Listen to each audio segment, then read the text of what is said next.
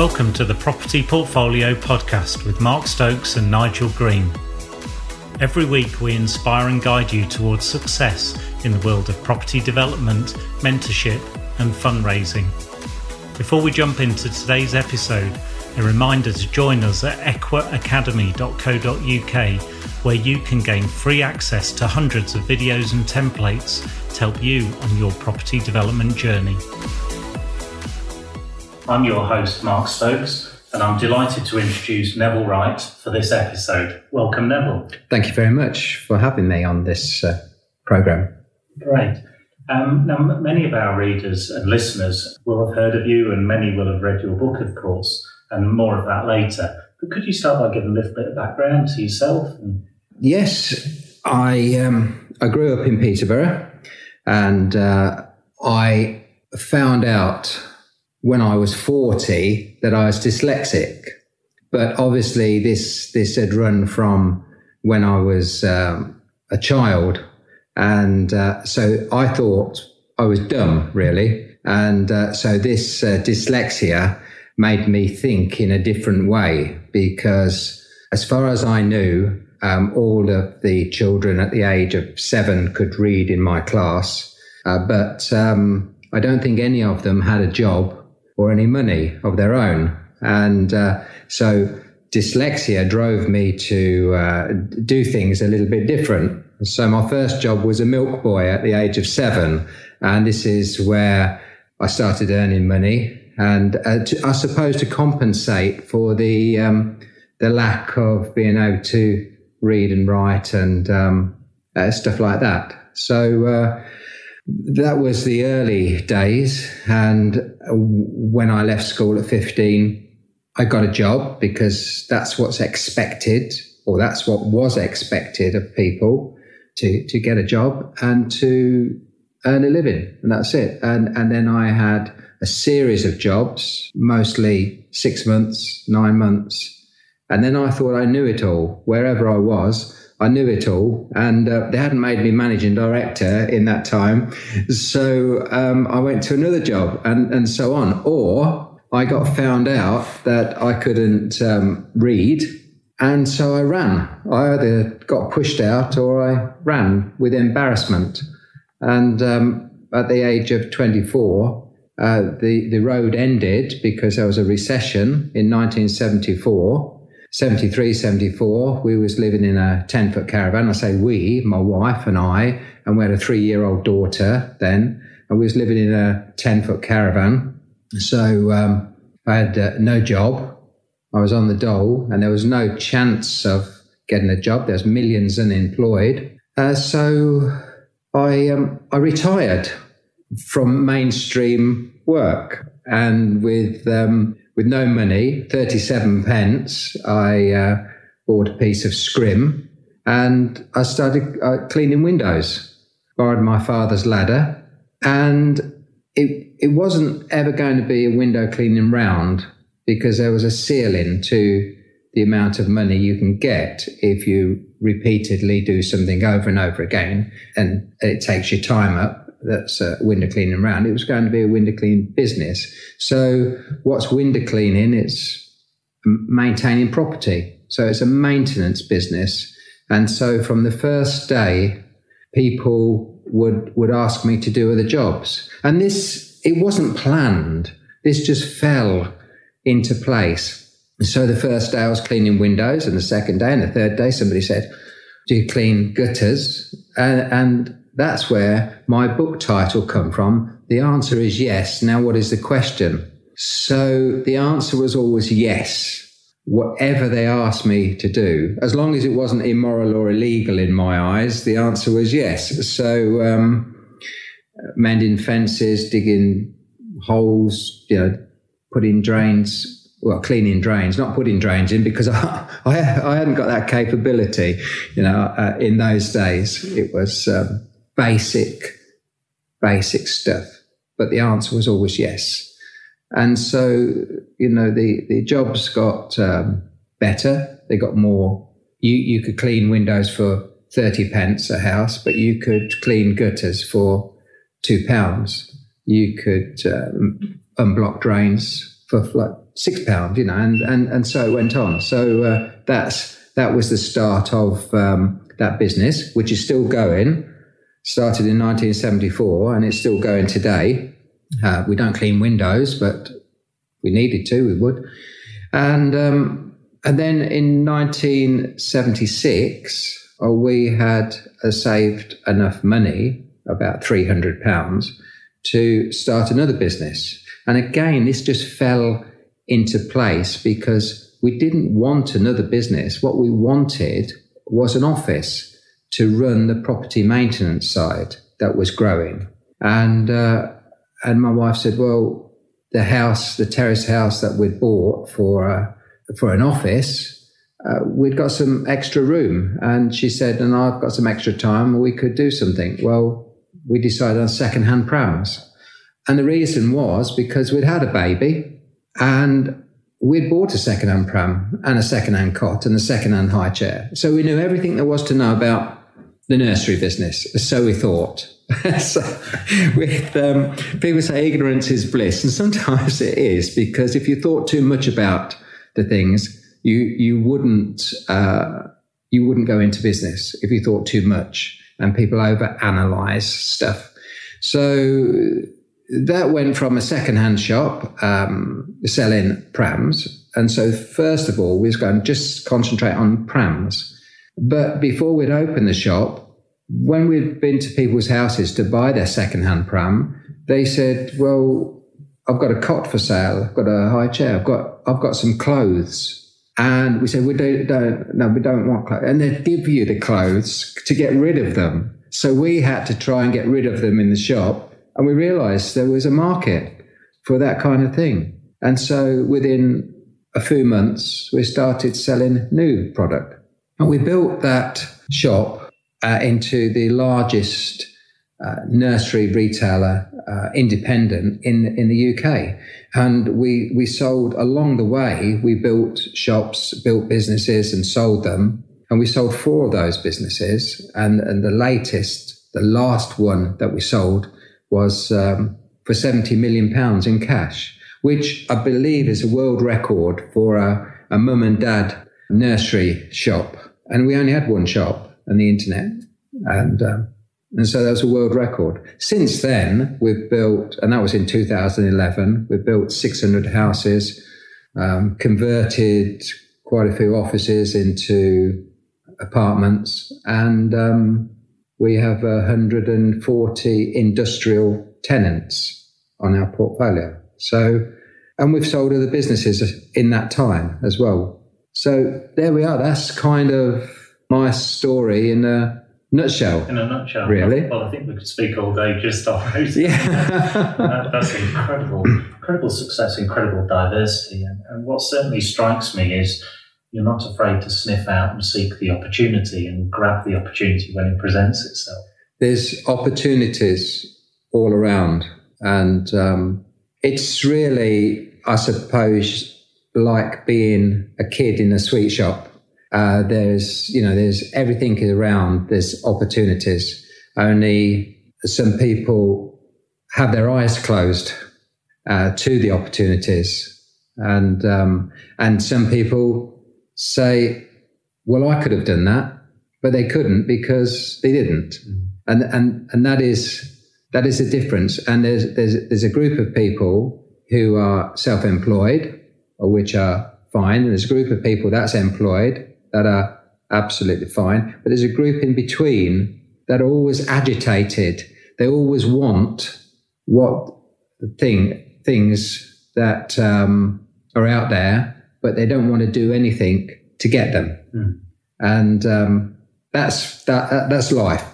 It is. So, but the opportunities are all around. And of course, if you're in something, then you see the opportunities, what's attached to that business. And people say, well, I would have wanted to do that. If I'd have seen that opportunity, I could have done that. But they can't, because you have to be in it to win it, really. Yeah, there's a phrase from the telly, I think. That sense of full immersion, it comes across in bucket loads in your book. You have worked incredibly hard and tenaciously in every business. It's been you, hasn't it, in your very DNA? If you're going to spend your life doing something, you might as well do it the best you can and put more effort in. And well, all I was doing, and I think it was the same for my wife as well, was competing against ourselves. Yeah, nobody else wasn't competing against other companies, although people thought we were. We were just competing against ourselves and trying to strive for continual improvement. And it's great. And yes, it was. There's a lot of hard times, but once you're in it, you've got to keep going. Yeah. And then when you employ people, you're then responsible not just for your family.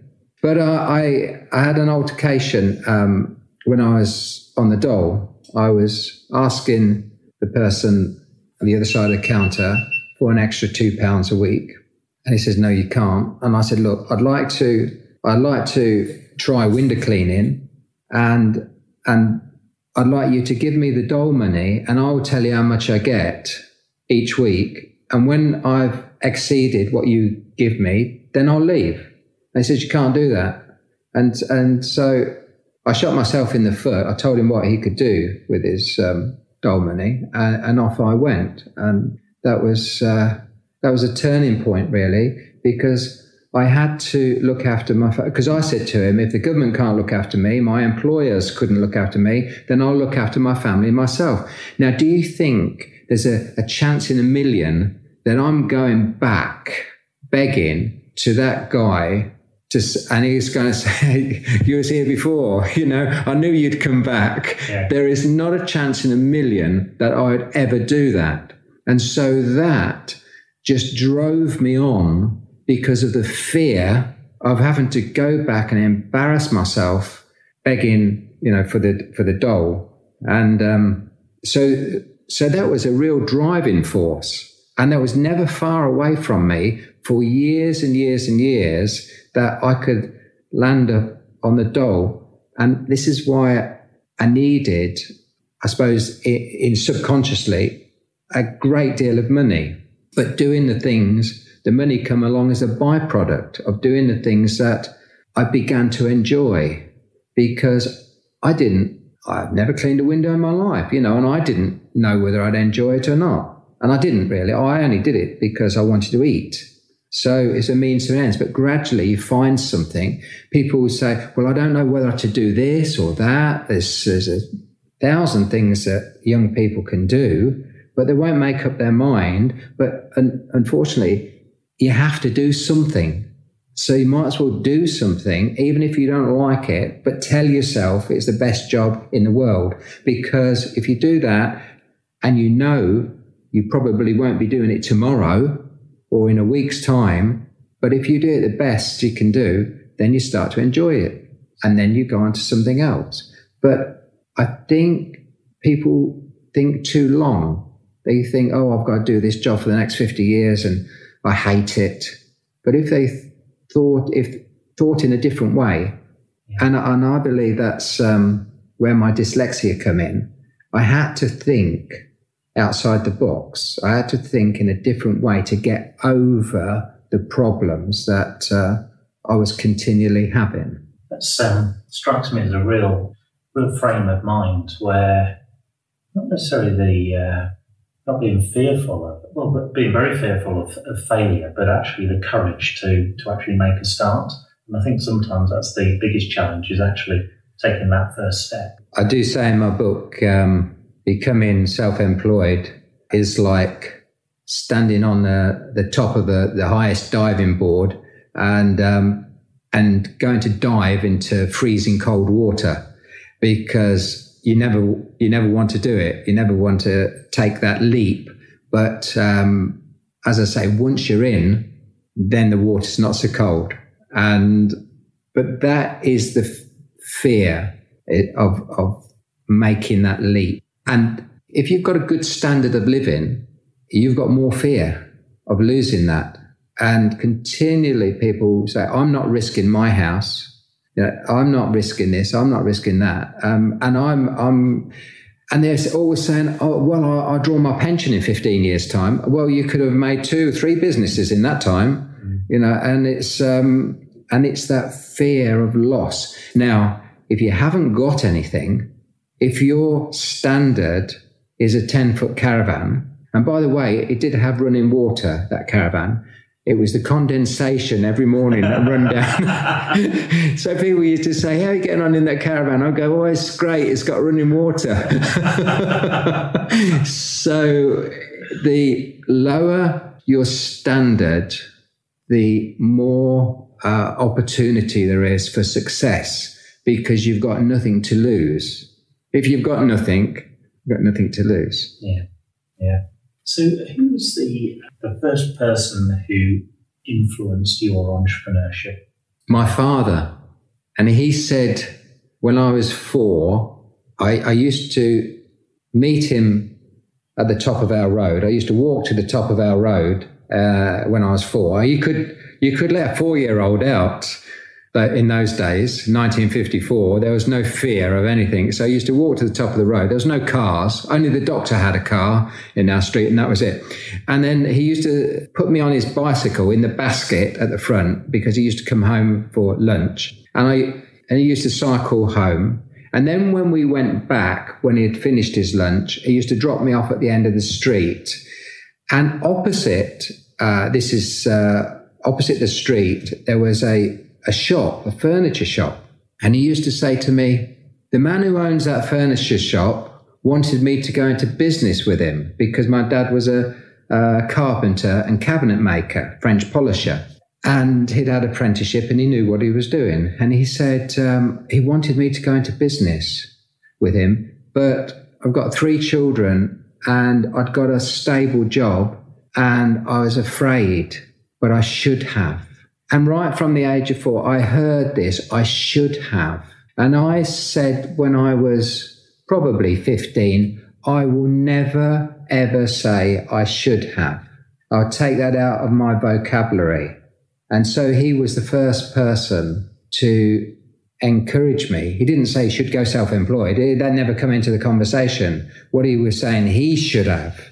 And that's what encouraged me for a start, motivated me. So as you became more successful, what inside you drives you to go to that next level continuously? You've clearly been very successful with a lot of hard work in many of your business endeavours. What drives Neville Wright now moving forward? What today? Some statistician said that, this is just one example, said that if the government changed and a government came in and said all the rich people should give 90% of their assets to the poor people to equal it out, because everybody in the world can be a millionaire, apparently. I don't know this, but apparently there's enough money to go around for everybody to be a millionaire. If all the rich people give 90% of their wealth away to the poor people, in the majority of cases, in 5 years' time, all the money would have gone back to the rich people. So what drives me is there's a lot of opportunity out there, and the more wealthy the community, the society, the country is, the better it is for everyone. So there's a lot out there, and if you want to work with the aim of improving everybody's lot, then why should I carry inside me to my grave all the experience I've had? Why not give it to somebody else? And it's a shortcut, because it would have been nice for somebody to give it to me. Whether I'd have taken any notice of it, I definitely wouldn't have taken any notice probably until I was 24. But after that, I believe your brain kicks in and you've matured. Up to 24, people go, act your age, you're acting like a kid. Well, you are a kid, that's it. They're acting like they should do. But after 24, you've got your responsibility, kicks in. And I would have taken notice, because I was like a sponge after that. I wanted to know what everybody else had to say. But there was very few people that would tell you. In fact, and I didn't really get anybody tell me. But now there's opportunities for people like myself who will share that information if people want to take any notice of it. So that's what drives me, I suppose. And what drove me in the past is all the little things, the day-to-day, the hour-to-hour, minute-to-minute goals that you have. I must do the most productive thing possible at every given moment. 12 words that, will stick with me forever. I learned that in 1980. So it's things that stick with you. It's like Muhammad Ali. An interviewer said, Ali, if you wasn't the world champion boxer, what would you do? What would you be? And he said, I could be anything. I would, if I was a garbage collector, I would be the world champion garbage collector. I would collect more bins than anybody else. I would collect them before my opponents ever got out of bed.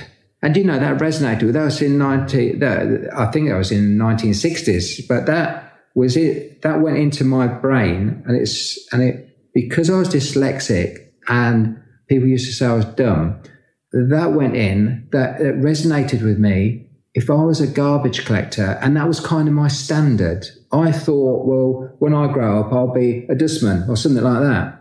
So, and if Muhammad Ali was telling me that was great, that you could be the best dustman in the world, then that's what motivated me to say, anybody who does any job, if they do it the best of their ability and then some more and learn, if you're digging a hole, don't dig it like a upside down pyramid, dig it with a square, dig it with vertical sides and a flat bottom, and be proud of it. So really resonates. If somebody said, I don't know whether I read it in a book or saw it on the television, whatever, but somebody said a young man wanted a job. They said, well, I've got some sandbags to fill, and he wasn't interested. He was filling them, but he wasn't interested. He didn't take any pride, and he says, well, it's only sandbags.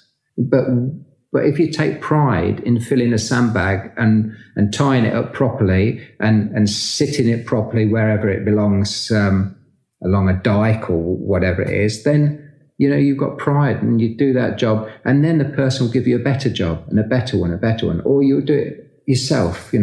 So that's where it all comes from. That combination of a very, very strong work ethic and a real strong ambition as well in life as well. I'd never class it as work. I just class it as, a game really, because that you play in life. And I do say, you dealt with a set of cards or given a set of tickets, and you can go into this fun fair, because that's what it is. It's a big fun fair, and you have to play the rides and to get through the park. And the thing is, a lot of people stop with their tickets in their hand, and they won't go on the ghost train. They won't go on the Tower of Terror. They won't go on certain things because they're afraid of. They want life easy. They want to coast, but get everything out of it. And have you ever seen or heard of any sportsman, man, lady, whatever, who's good in their game, at the top of their game, not having that attitude of beating themselves, not coast. None of them can coast. They wouldn't get anywhere if they coasted, But why do they make that effort? Why do they go through, running 100 miles in a day? Why do people do it? There's something in people to succeed, and it's good. So it was never really work. It was, we needed to earn money to put food on the table. But then, after that, when you started getting some money, then you started using the money as a byproduct to do other things. Well, that strikes a real personal chord with myself. My passion is ultra-endurance running. So Is it? I have run 100 miles in 24 hours. Wow, congratulations. Across the Sahara Desert and various other things. And from my perspective, it's that passion of not leaving anything on the table, really trying to find out what I'm humanely capable of achieving. I guess dipping the bottom of the reserve tank, and many parts of society never get the chance to really challenge the awesome power of connecting your mental focus with your physical capability. What we're capable. I think a lot of people miss out on life because they haven't heard people speak. They haven't been involved with anybody who's motivated to do these things. And you only need one little spark. You only need somebody to say one sentence to you that can change your life.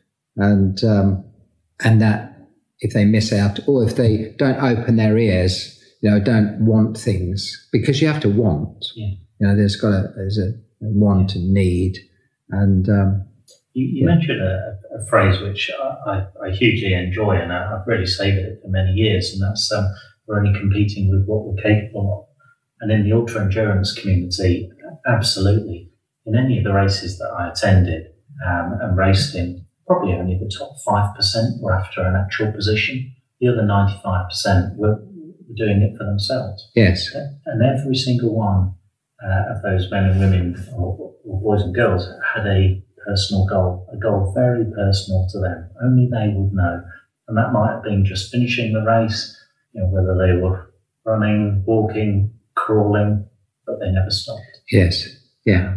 You have to have goals, and you have to set your goals early and frequently. And I would urge anybody to have a scribbling pad and write the goals down today, and write your 50-year goals, your 40, your 30, your 20, well, probably from 20 to 50 years, there is the same goal. It's quite easy, to have a goal for that. But then you've got your 10-year goals, which are very crucial, and then you now goals. And I would urge people to write them all down, probably have 20 goals, and keep the pads.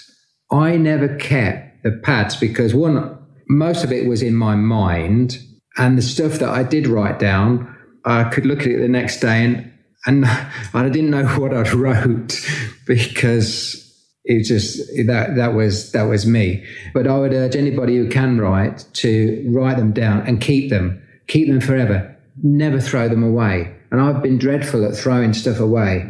And those goals should be reevaluated, should change as you go along. And you make and they're crucial to everybody to have these goals. And there's lots of categories. Yourself, your family, your friends. Finances, your fitness, all that type of stuff. Goals, you should have the goals for all these things. And then you should have a subcategories of knowing what to do, what you're going to do to get those goals. And, people say, oh, I'm going to get a Rolls Royce in 5 years. Well, if that's what they want, that's fine. But what kind of Rolls Royce is it? What colour is it going to be? Have you got a picture of it? Can you put it into your mind?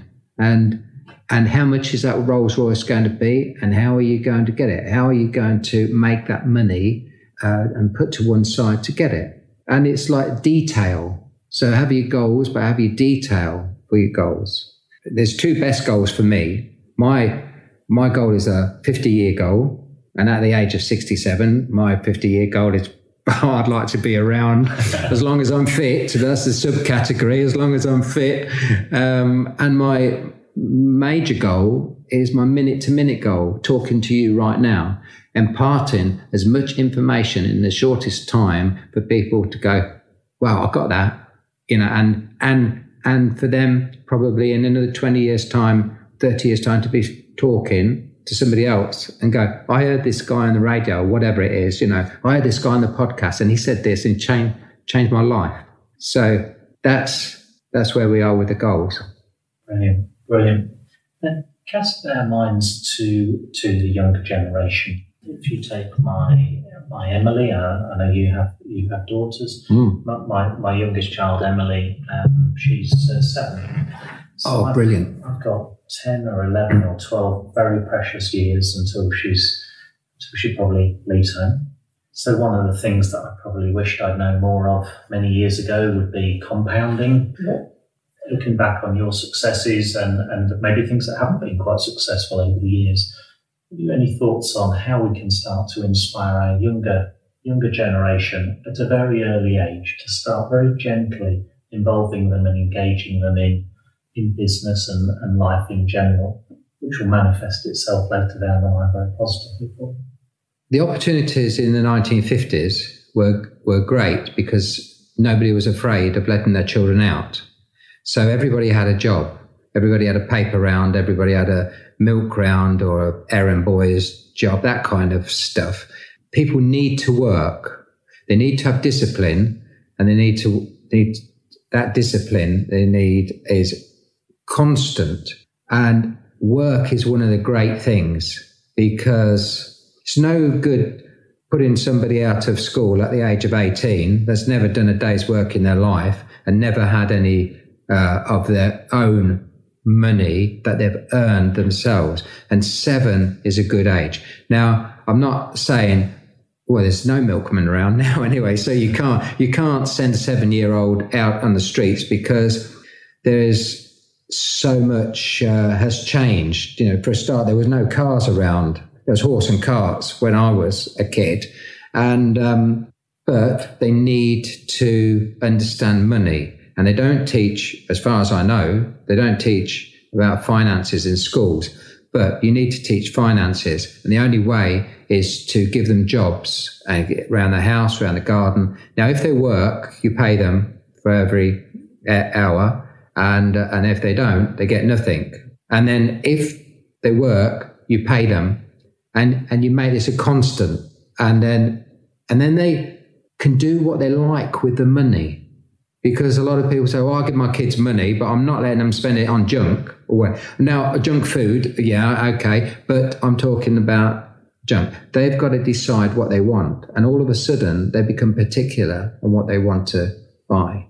And so I would encourage a wage packet, and I would call it a wage packet, and put it in an envelope, and every Friday night or whatever, you give them the wage packet with it listed on what jobs they've done, how much they got, and then it's theirs to go out on a Saturday and to choose whether they go to the cinema or whether they go to, I don't know, wherever, and buy whatever. And that, knowing they work really hard for that money. Yes. Yes. They'll make mistakes, won't they? Yes. And they learn. Mm-hmm. So that was it. My children started very early on because we had the shop, and but at the age of 10, they was either going to work in the shop and get paid, or they wasn't going to get paid. They wasn't going to have any money if they didn't work. And we'd say, well, we can't leave you at home because that's against the law. So you'll have to come. And then they made up their mind, well, while I'm here, I might as well do something. And of course, that gets inbred into the work ethic. And you don't want idle people because they don't know what to do, and they just get into mischief. So that's what I would recommend. Start paying them as early as possible for the little jobs. Right. And that will build them some equity, some savings there. And that's another thing that my wife and I, we're continuously looking at. What do you then do with their savings? Because I was just doing some analysis. If my Emily's got £1,000 in her account at 7 years old, by the time she's 18, that'll be worth £1,100 if it's in the bank, which is not a particularly savoury thought. And equally, it doesn't really teach our children much to just save their money and just leave it in the hands of somebody else. No. So and this is what inspiring a young entrepreneur is all about, that breeding ground of ideas, of confidence to actually make a change, make a difference. Yes. And now you did something, you went into quite a bit of detail in the book on how you engage your two daughters. Yes. How you engage your two daughters in the business, and they became a very important part of your business. They did. Very important. Could you maybe explain how because you challenged the tradition and the traditional system, didn't you? Yes. One of them didn't want to go to school. I thought, I wonder where they got that from. But I didn't want to go to school either. And so we took her out of school at 13, nearly 14. And she came into the shop. Well, she never used to go to school. She used to go into one of the shops, because at the time we had 3 shops. And the shop was in the same complex as the school. So they knew where she was. They knew she wasn't getting up to any mischief. And she was working. And so eventually we agreed that we'd take her out of school. And then the second one was bullied. She had to change school midterm from a really, really nice school where most of the forces children used to go, where their parents was abroad. And she was in that school, and it closed down overnight, and we had to put her into a girls' school with 1,000 pupils. And it's like at 12, 13, she was rejected in her class, and she became anorexic. And I took her out of that, and we taught her ourselves in the shop. So that's where that comes from. And I would recommend that if people are having problems with their children, if they can possibly teach them themselves, I feel it's better. And if you have a business, then you can bring the children into a business, and it's helping them, and it's really good, because we had a lot of managers, we had a lot of different departments, from fork truck driving to accountancy and serving customers and buy-in, photography, and they went through all the departments. They did. Really? So, apprenticeship in business. Yes, yeah. And, it's a family business. So the idea was for it to be a family business, and you grow up and Marilyn and I wanted to work together, because apart we was weak. Marilyn was a very shy, but intelligent girl. And I had a mouth on me, but I was dumb, and that was the kind of thing. So apart, we was nothing, but together we're strong. And then when you have the family in and your children grow up into this environment, they become strong, and they become part of the business as well as being in the family. Over the years, you touched on it very briefly in your introduction. You mentioned you have one shop, but you also then embrace the internet as well. And of course, our youngsters have got a whole different global marketplace to what existed back in the 60s and 70s. So you must have seen a lot of change in terms of marketing and sales strategies that you've had to be very tenacious with. We decided to go into the internet. It was just one day out of the blue, and we was on holiday, and I said, this thing called the internet, 1997, this thing called the internet, this is going to take off sooner or later, and people will be buying their prams online. Well, that was like pie in the sky. That was like unbelievable. Why anybody would want to buy a pram that they'd never seen, and you shipped it to them. It was just a flippant remark, but it was like, that is the future, and you've got to always keep looking into the future and altering your business. I say, if you are in business, and if you work for somebody as well, when you go in at 8 o'clock in the morning, the business is what it is. But if you come out at 5 o'clock at night, that business should have changed, even if it's a little bit. And whether you're employed, you should have changed. You should have learned something in that 8 hours. You should have come out with more knowledge that day than you went in. And the business, again, from 8 o'clock in the morning to 5 o'clock at night, that business should have changed slightly.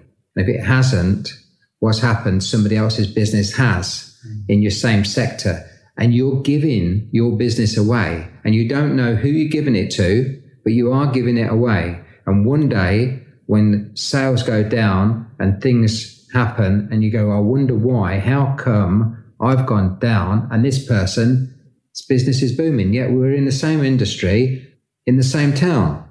So you always have to keep on developing and changing. So the internet came along, and in 1999, Christmas 1999, we opened the first site, and we had one sale. And the next day we had one sale, and then eventually we was having 10,000 sales a week. So that's the way things go. But it wasn't all plain sailing at all, because in those days people manufactured stuff. They put it in a 2-ply cardboard box, and they sent the delivery to your shop, and then you gave it to the customer, and that was fine.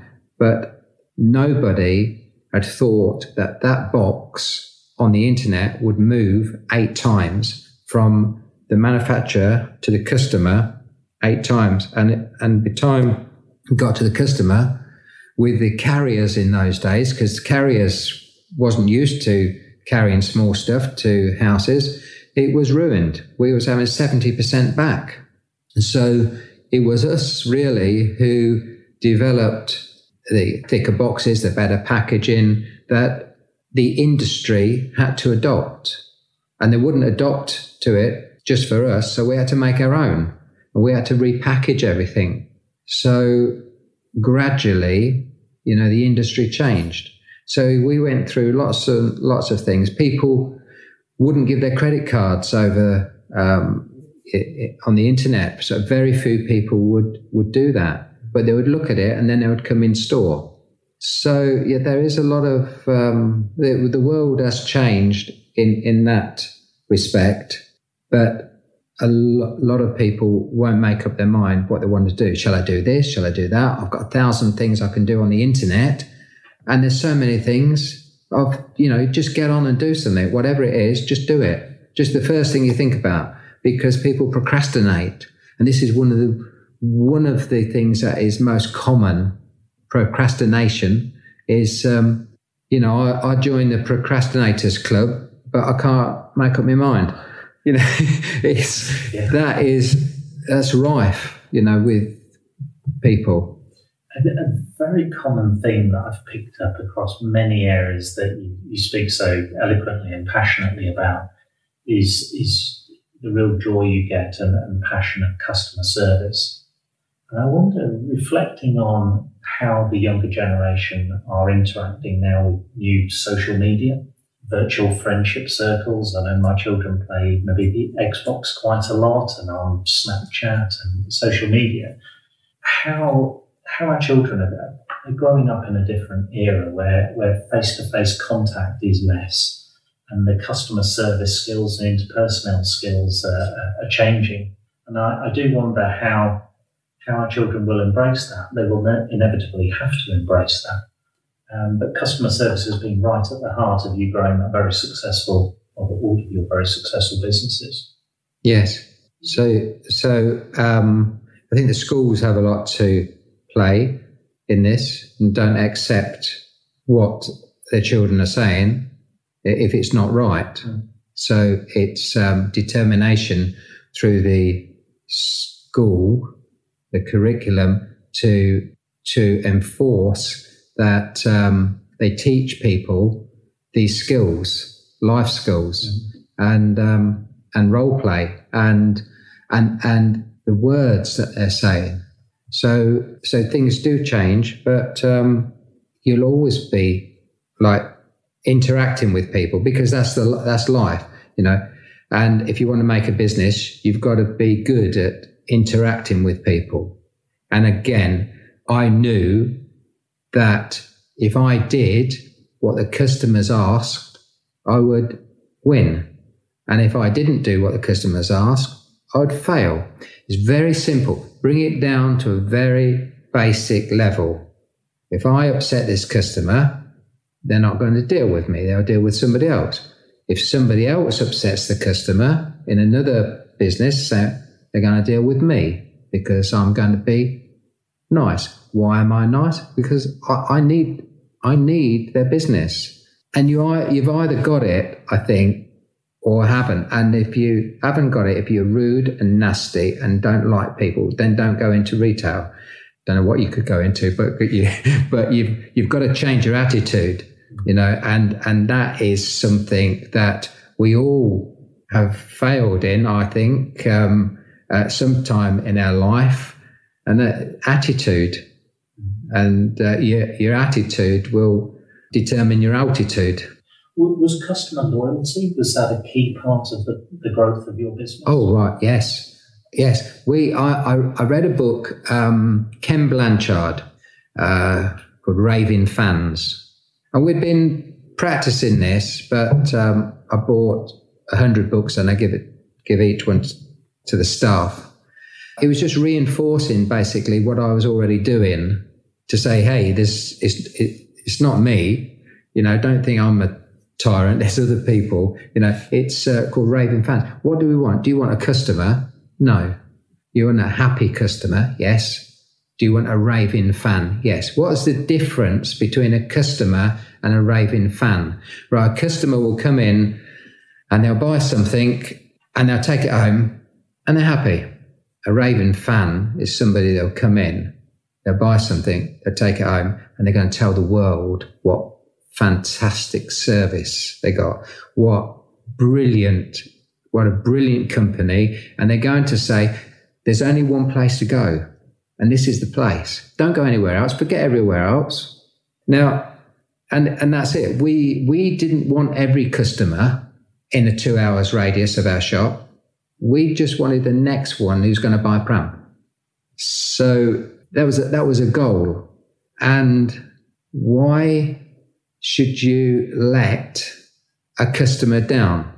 So I used to stand probably 30, 40 feet away from the door with new people and their manager and say to the new person, do you know what that customer wants as they come through the door? And they go, don't know. Pram? No. And then there'd perhaps be half a dozen new starters. And you go, the next person coming through the door, what do they want? I know what they want. Do they want a cup of tea? Because we had a cafe in the shop. Do they want a high chair? Do they what? I'm going, no. They only want one thing. Every single customer, 3,000 customers a day, they all want one thing. And go, what do they want? We've got 17,000 items. What's the one thing they want? They want a salesperson to sell them something. That's all they want. They want to go into a shop and they want to be greeted with somebody with knowledge. You shouldn't go in a shop as a customer knowing more about the product than the salesperson. So that's number one. The salesperson should know far more about the product, should know everything about the product and can educate the customer. Now, they shouldn't let the customer down. So they are just looking for a salesperson to sell them something. Sell them the right thing. I'm not saying, snake oil. I'm saying you should sell them what fits. Don't disappoint a customer. Have the knowledge. So all of our staff was trained with the knowledge. And that's how we started. That customer is looking for a salesperson to sell them something. Now you need to know what all of our products do, why we're here, and how we can help the customer. Drawing out the need of the client. Yes. Yeah. So out of the many businesses and opportunities that you've seized with both hands, failure comes to us all from time to time, or you really grasped the nettle a number of times. Can you think of any areas where things maybe haven't worked out quite as well you'd hoped, and what you've learned and then helped transform your journey? The thing is that you're learning all the time, and you're learning how not to do things. That's the basic way of looking at it, I think. You're learning what works and what doesn't work. So we used to spend some time on whatever project, whatever we was going to do, and implement it. And I used to say, if it doesn't work in 10 minutes, let me know. Because something, in a production line, something is not going to be right. The cardboard box is not going to be in the right places. The sellotape's not going to be in the right places. They need some equipment, and all that kind of thing. So it's a continual process. So somebody might go, well, we made a mistake. That doesn't work. But why doesn't it work? And how do you put that right? And you just get over this on a daily basis. You don't let it fester. You don't let it go on. And I suppose everybody will make losses at some time or other, but it doesn't mean it's a mistake. I mean, we've made some huge losses on different product and property, and some huge gains. Now, some of the time you can't understand what the government's doing, what the people are doing with mortgages, and or they put stamp duty on, and you're in the middle, and a recession hits, and it hits you like you're running into a brick wall. You can't legislate for that, but it happens. And then you have to adapt to those circumstances, and you have to make those decisions. And sometimes we've bought things. I remember we bought a house years and years ago, 1989, I think it was, when the recession hit. But we'd said we'd buy it, so we bought it. It's 50,000, and I was trying to get it converted in a shop, and couldn't. Went to appeal, didn't happen. The wall was falling out of the gable end was falling out, and I sold it for 25,000.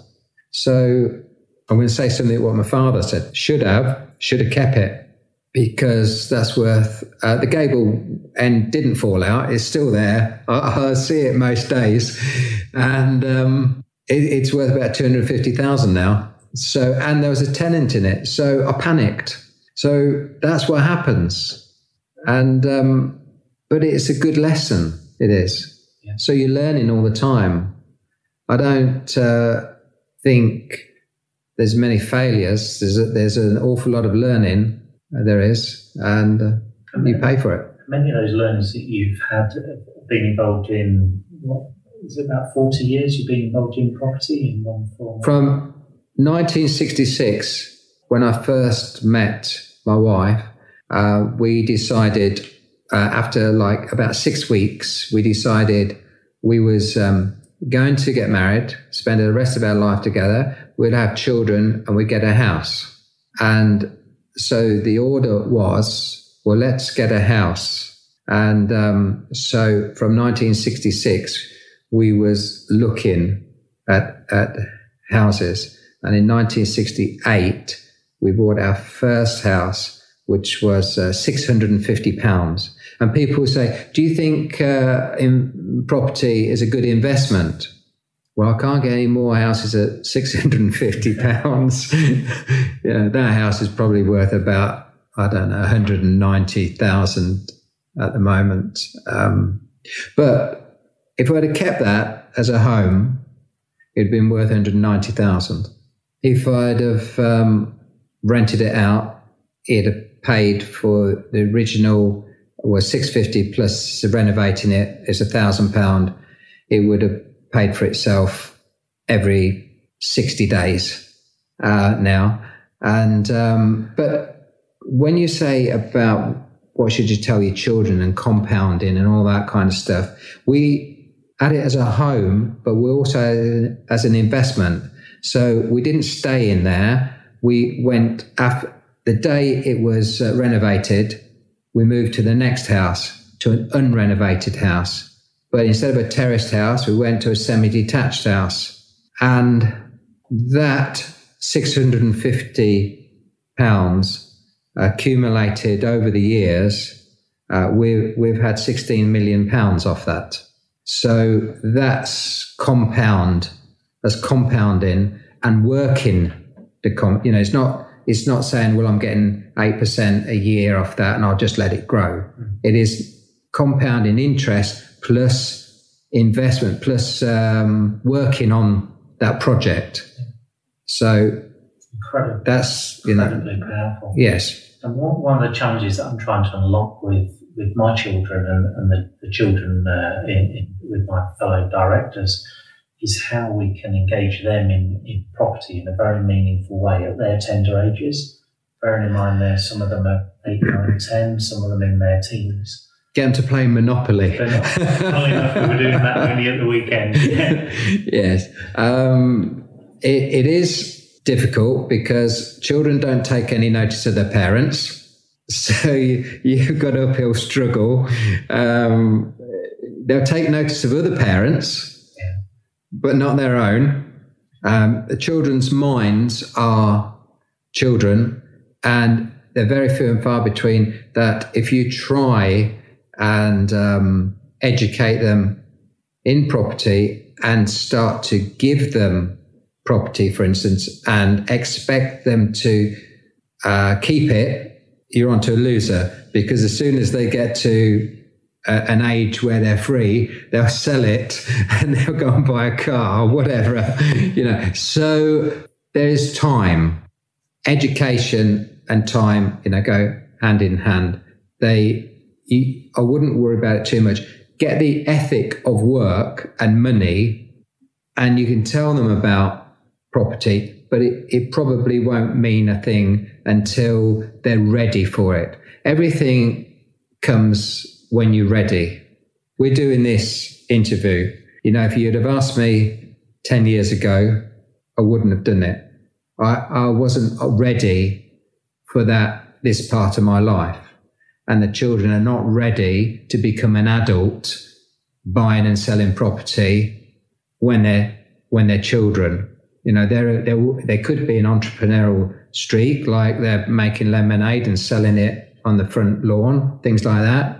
But and that's good because that's a child thing, and you've got to keep the entrepreneurship to the age group. Yeah. And if you draw me a picture, then I'm sure we can sell that for 10p. So the kid draws 1,000 pictures and you say, I sold them. Okay. But it encourages them. But you can't say to like a 7-year-old, this, I've got you a house. Now I expect you to collect the rent every month. Yeah, gentle steps, isn't it? Yeah. It's where they belong. So books have been a key part of your learning, as well as the degree in life that you have. Could you recommend one book for our listeners? Yes, my book. The answer is yes. Now, what's the question? And I only say that because I like to push the book because there's so much in there for people. It's not, you don't spend £20 on the book and that's it. It's a £20 investment that will reap you millions and millions of pounds, because I have done it. I've been there, and every word is mine. Every word is true, and everything is what can be done. And so that's why I want to get it out. I don't take the money for it. It goes to a charity called Lend with Care, which has been going 70 years, helping startups in different countries. And so that's the book. I mean, I've got hundreds of books. I've read hundreds of books, and you don't have to get a book now because you can get it on audio. My book's on audio and it's on Kindle as well. So I listen to your book. Well, you see, I would always recommend that. I would recommend the book because it's got a lot of pictures in, and it's got a lot you can understand, and it's like a reference book as well. So you can keep going back to it. Whereas the audio book, I've listened to audio, listened to CDs and listened to tapes since 1980. Never had the car radio on. I do occasionally now because I like music. But the thing is, music is not going to give me any money. But so for 30 years, I only listened to stuff that was going to make my business better, make me better, make it grow, give me ideas. So I think it's great. It took about 20 minutes to get to the shop and 20 minutes back. And that's 40 minutes a day. I was listening to that. And then I would very often listen to it all night. But it's leveraging your time. So wherever you go, why not leverage your time and listen to some motivational stuff that you can, if you want things in life, then you need the money. And it's like people go, I don't need any money. Money's not my God. Yeah, I go, okay, so when the National Health packs up, who's going to give you the operation that's costing you £100,000? Who's going to give you, say you want a new set of teeth in another 20 years, that's going to cost you, nowadays is like £20,000. So if you haven't got that to dip into and not even think twice about it, then there's something wrong. You're relying on other people. And what you need is reoccurring income, passive income. So you need income when you're sleeping. And, that's what I teach in the book, because that's what we've done. As we draw to a close, and I really appreciate your time, could you maybe pick out just one piece of advice you'd give to your younger self, which I'm sure will resonate with many of the young people listening to this podcast? I suppose if I look for advice and what I would have given myself years ago, I wouldn't have done it anyway because I wasn't ready for it. Because you may be wise now, 50 years later, but you're not ready. You don't take any notice when you are. But I think the one piece of advice is, what do you want? What do you want in life? So write down what you want, what your goals are. And it can be anything. It could be a house, it could be cars, it could be holidays, it can be anything at all. Now write them all down what you want. And then 24 hours later, look at it and write some more. And then that's it. They're your goals. Now, you ask yourself every day, you read your goals every day. And I take it you're talking about a 15-year-old kid, for instance. Yeah. Read your goals every day. Now, if one goal says I want a Rolls Royce, one goal says I want a house, one goal says I want to go on to the Bahamas or whatever, wherever kids go, I don't know, or Disney. Okay, how am I going to do that? What time frame am I going to allow? How am I going to do it? Now, each day, every action that you take, you ask yourself, and this is your minute-to-minute goals you take, am I, with what I'm doing right now, is this taking me nearer to or further from my goal? What is my goal? My goal is to be a millionaire. So say one of your goals is to have £1 million. Is spending all my money and getting into debt, going to Barbados for a week, taking me nearer to or further from my goal to be a millionaire? Well, it's basic, isn't it? It's taking you further from, because you've got £200, you're going to wherever and you're going to spend it. So it's taking you further from. Is this what I'm doing right now? Is it taking me nearer to or further from my goal? And if your goal is to learn something, be educated so you can do something, then is it taking you nearer to your goal? So that's my piece of advice to myself. And I didn't know this. So I used to go off on any tangent, anywhere, waste time, and I didn't know what I was doing because nobody told me. But would I have taken notice? That's an interesting thing. But if I'd have said, yes, well, what I do want is this, this, and this, and am I getting nearer to it, or is this what I'm doing taking me further from, that I think would have resonated with me. and I would have channeled myself into a focus. When you focus, you tell your kid. I mean, this is what you can show your kids. You get a piece of paper, you get a magnifying glass, you put it and you wave it over the piece of paper and you say, look, nothing happens. But this is free because the sun is up there and the paper's there. This is it. And you hold it still. You get the kids when they're 2 years old to hold it still and see the fire burn. And then that kid, is 2 years old, starts to understand things and it's real to them. Concentration. Yeah, concentration, focus. Yeah. So that's what I would say to my younger self. But that's hugely appreciate your time, Neville. It's all right. You're welcome. How can people find out more about you? They can email me at nw@nevillewright.com. They can go on to nevillewright.com on the website. There's Twitter, Facebook. What else, Dawn? Is that it? LinkedIn. Yeah. And Amazon. Yeah. Great. Well, I've been through your website in particular. Great website there. Lots of really helpful information. I know you've got some really insightful blogs there as well. So, Neville, hugely appreciate your time and your hospitality. Thank you so much. You're welcome. Thank you. Thank you for listening to the Property Portfolio Podcast. We hope you enjoyed this week's episode and that it inspired you on the next leg of your journey.